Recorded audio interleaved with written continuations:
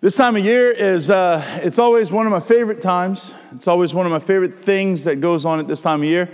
This week actually was like my second Christmas of the year. Opening day of baseball. Major League Baseball started up this week. It was really exciting. Astros won the first game, lost the next two, so they're going to turn it around the rest of the season. It's going to be okay. But I'm a huge baseball fan. And I think my love for baseball goes, and if I trace it back, goes to when I was a kid playing Little League. We were one of those families that we didn't just go to the ballpark whenever I had a game. We went to the ballpark when everyone had a game. If there was a game going on, there was a good chance we were running around. I was probably getting in trouble somewhere at the ballpark. But I loved baseball. And I remember my dad being like, he's always going to be he's always going to be my coach. He was always going to be there. It was a fantastic time. I loved, it was awesome because we hung out a lot. But he was one of those guys. He wasn't just going to be the coach. He wasn't just going to be like a spectator or helping me. He was going to try and get everybody to do good. He was also not just going to be on the board for the league, but he was also going to be like the maintenance man for the league. Like he was going to do whatever he had to do to make sure the field was ready to go. So at the beginning of the year, Raceland Rec Fields, right, there was a little bit of maintenance that had to be done pretty much every year. You had to clean up the dirt around the bases, get all the trash, kind of plants and stuff, cut the grass, right? You may even have to put up a fence on some of the fields. Like I remember back in the day, there was a good bit of maintenance that had to happen. One of them was the parking lots a lot of times needed a little bit more gravel. Well, when they drop off gravel or they drop off dirt or whatever, what do? They just pile it up. So we were there before the season. I had a few of my friends whose dads that were also crazy like mine that just happened to be there, and we were playing and having our fun. And we came around riding our bikes, and we saw one of the most exciting things that 8-year-old boys can find, a rock pile. Because the possibilities are endless when you look at a rock pile. We can climb it. We can throw our friends off of it. We can throw rocks at the guy that's on top of it. It's so much fun, right? So we're playing around. We're joking around. We're doing all kind of stuff. Till finally, it got the wrestling and the fighting around the rock pile got, it just kind of got boring and got stale. Till we saw that there was a truck about 30 yards away. It was a flatbed truck. So we now are going to figure out, we're going to have a competition. Who can take a rock and land it on the flatbed? Not just hit the flatbed, but land the rock on the flatbed. It's going to stay there. And now that's a hard thing. You got to throw it with the right arc, the right momentum. You got to be pretty good to be able to land a rock on a flatbed. It happened once or twice, and we were there for about 30 minutes throwing rocks, even though a bunch of people told us not to throw rocks, but it was okay. Figured we weren't going to get in trouble. It didn't matter. They were busy with the field. So we're doing this. Till one of my buddies got bored. We got bored with that, and he looked at me, and he said the words that no 8-year-old wants to hear. He says, I dare you. Now, it's never a good thing that follows the words, I dare you, right? But he looks at me and he says, I dare you to hit the white part of the truck, the cab. And I'm sitting there and I'm like, I'm 8. I can't let him dare me and not do it. Then I'm getting teased. I'm going to get called all kind of names. Of course. So I'm digging around in the rock pile and I find the perfect rock. This thing's going to fly straight. It's going to fly a long time. Aerodynamically sound this thing is perfect, right? Cock back, throw it, and there it goes. It's flying through the air. It's on line, a little bit high. Uh-oh, crash. Broke the passenger side window. And I still remember the freak out that I had going on, where my buddies now, they're like, oh yeah, you're going to do it. And they've been fighting and stuff with me and playing around with me. They scatter. They're gone now. So now I'm by myself. I'm standing on top of the rock pile. A rock obviously caused this. Oh no. And I remember just running. I remember just going, getting on my bike and just riding and trying to hide somewhere. And I remember sitting there just hiding and thinking, I'm alone.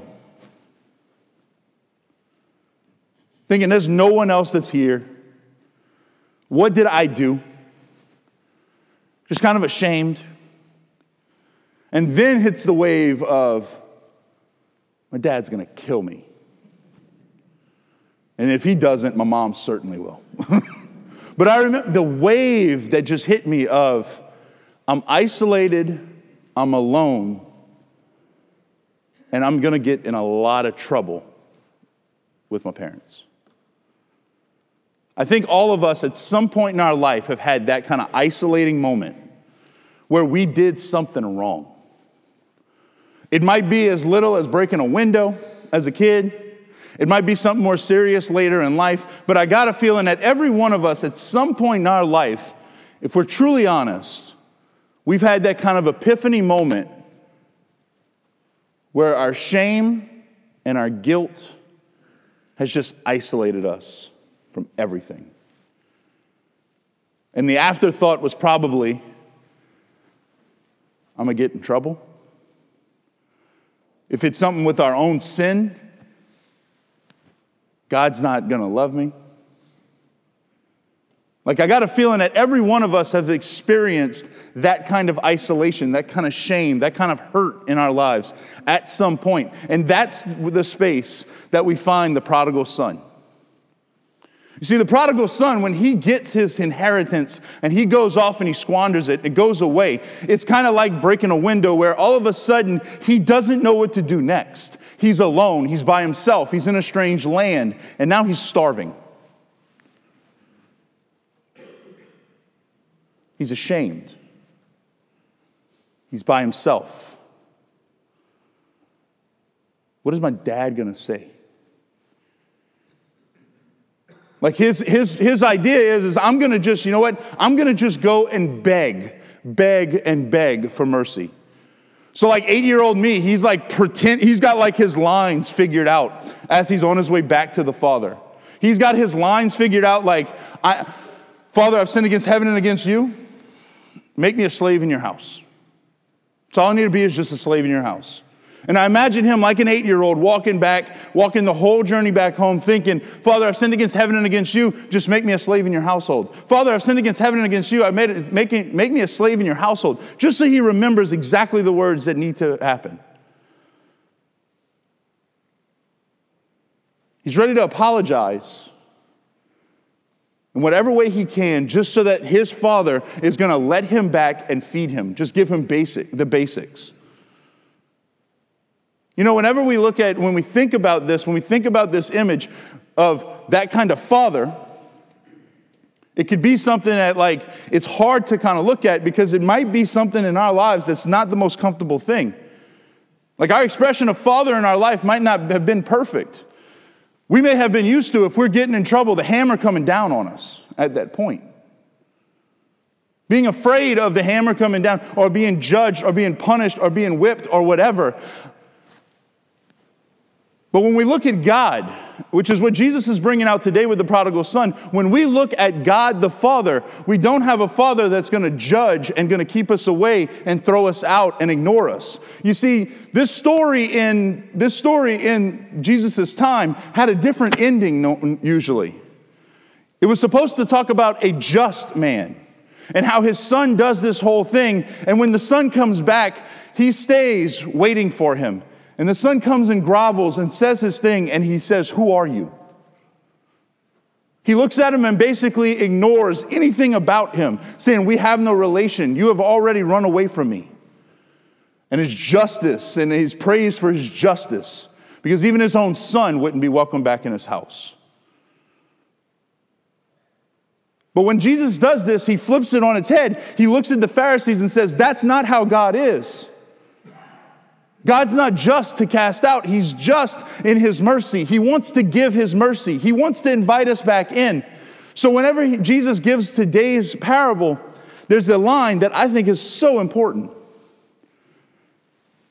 While the son was still a long way off, the father saw him and ran to him. Now, I don't hunt. I don't claim to hunt. But I do know that if you want to see a deer that's 300 yards away, you better be looking at the horizon. You better be paying attention to the clearing. If you want to see something that's a long way off, you better be looking for it. So all I can imagine is that from the moment the son left to the day he came back, the good and loving and merciful Father sat outside on his porch and his rocker, staring at the horizon, waiting for his boy to come back. And the moment he recognized him, he ran to him. You see, God is like, that's how God is. That's how God works. God is a just God and a true God, absolutely. But he's also a merciful God. And the moment that we decide, Lord, I am sorry for my sins, and we turn back to him, the moment that we confess our sins in confession, he's a good and loving Father that gets up and runs to us. The son in the story looks at him and says, Father, I've sinned against heaven and against you. Just make me a slave in your household. The father's response, he doesn't even acknowledge it. He doesn't even acknowledge the script that his son memorized. He looks at his servants and says, have a celebration because my son is home. My son is back. You know, I broke a window at 8 years old. And I still remember to this day that there wasn't fighting, there wasn't judgment, that there wasn't hurt, there wasn't a whipping, there wasn't anything like that. It might have been a comment or two, but that was about it. And buddy, I love you. That's how the Father, whenever we experience God's mercy and God's love, that's how the Father speaks to us. That's how the Father looks at us. You're my little girl, and you're not going to change that. Buddy, you're not going to be able to be anything other than my son. Today, as we come to this celebration of the Eucharist, as we continue in this season of Lent, like God is coming to meet us the same way. God is running out to us. He doesn't run the distance from a porch to a horizon. He runs the distance from heaven to earth, and he comes to meet us on the altar to meet you. He comes to meet us today here when we receive him. And he brings his mercy with us. He brings his mercy to us with him. God's here to forgive our sins, to be with us, to lift us up out of the mud and the muck of our sin, out of the shame and isolation that it causes, and bring us back into communion with him. So today, as we come to celebrate this Mass, what are we bringing? What isolation do you find yourself in? What pattern of sin is in your life right now that, Lord, I just want you to break? I just want you to pull me out of it. What shame are you carrying? See, the Lord wants to be the antidote, the merciful antidote to our shame, to our isolation, to our sin during this Lenten season. And as we come to celebrate this Mass, as we come to give all of that junk to God,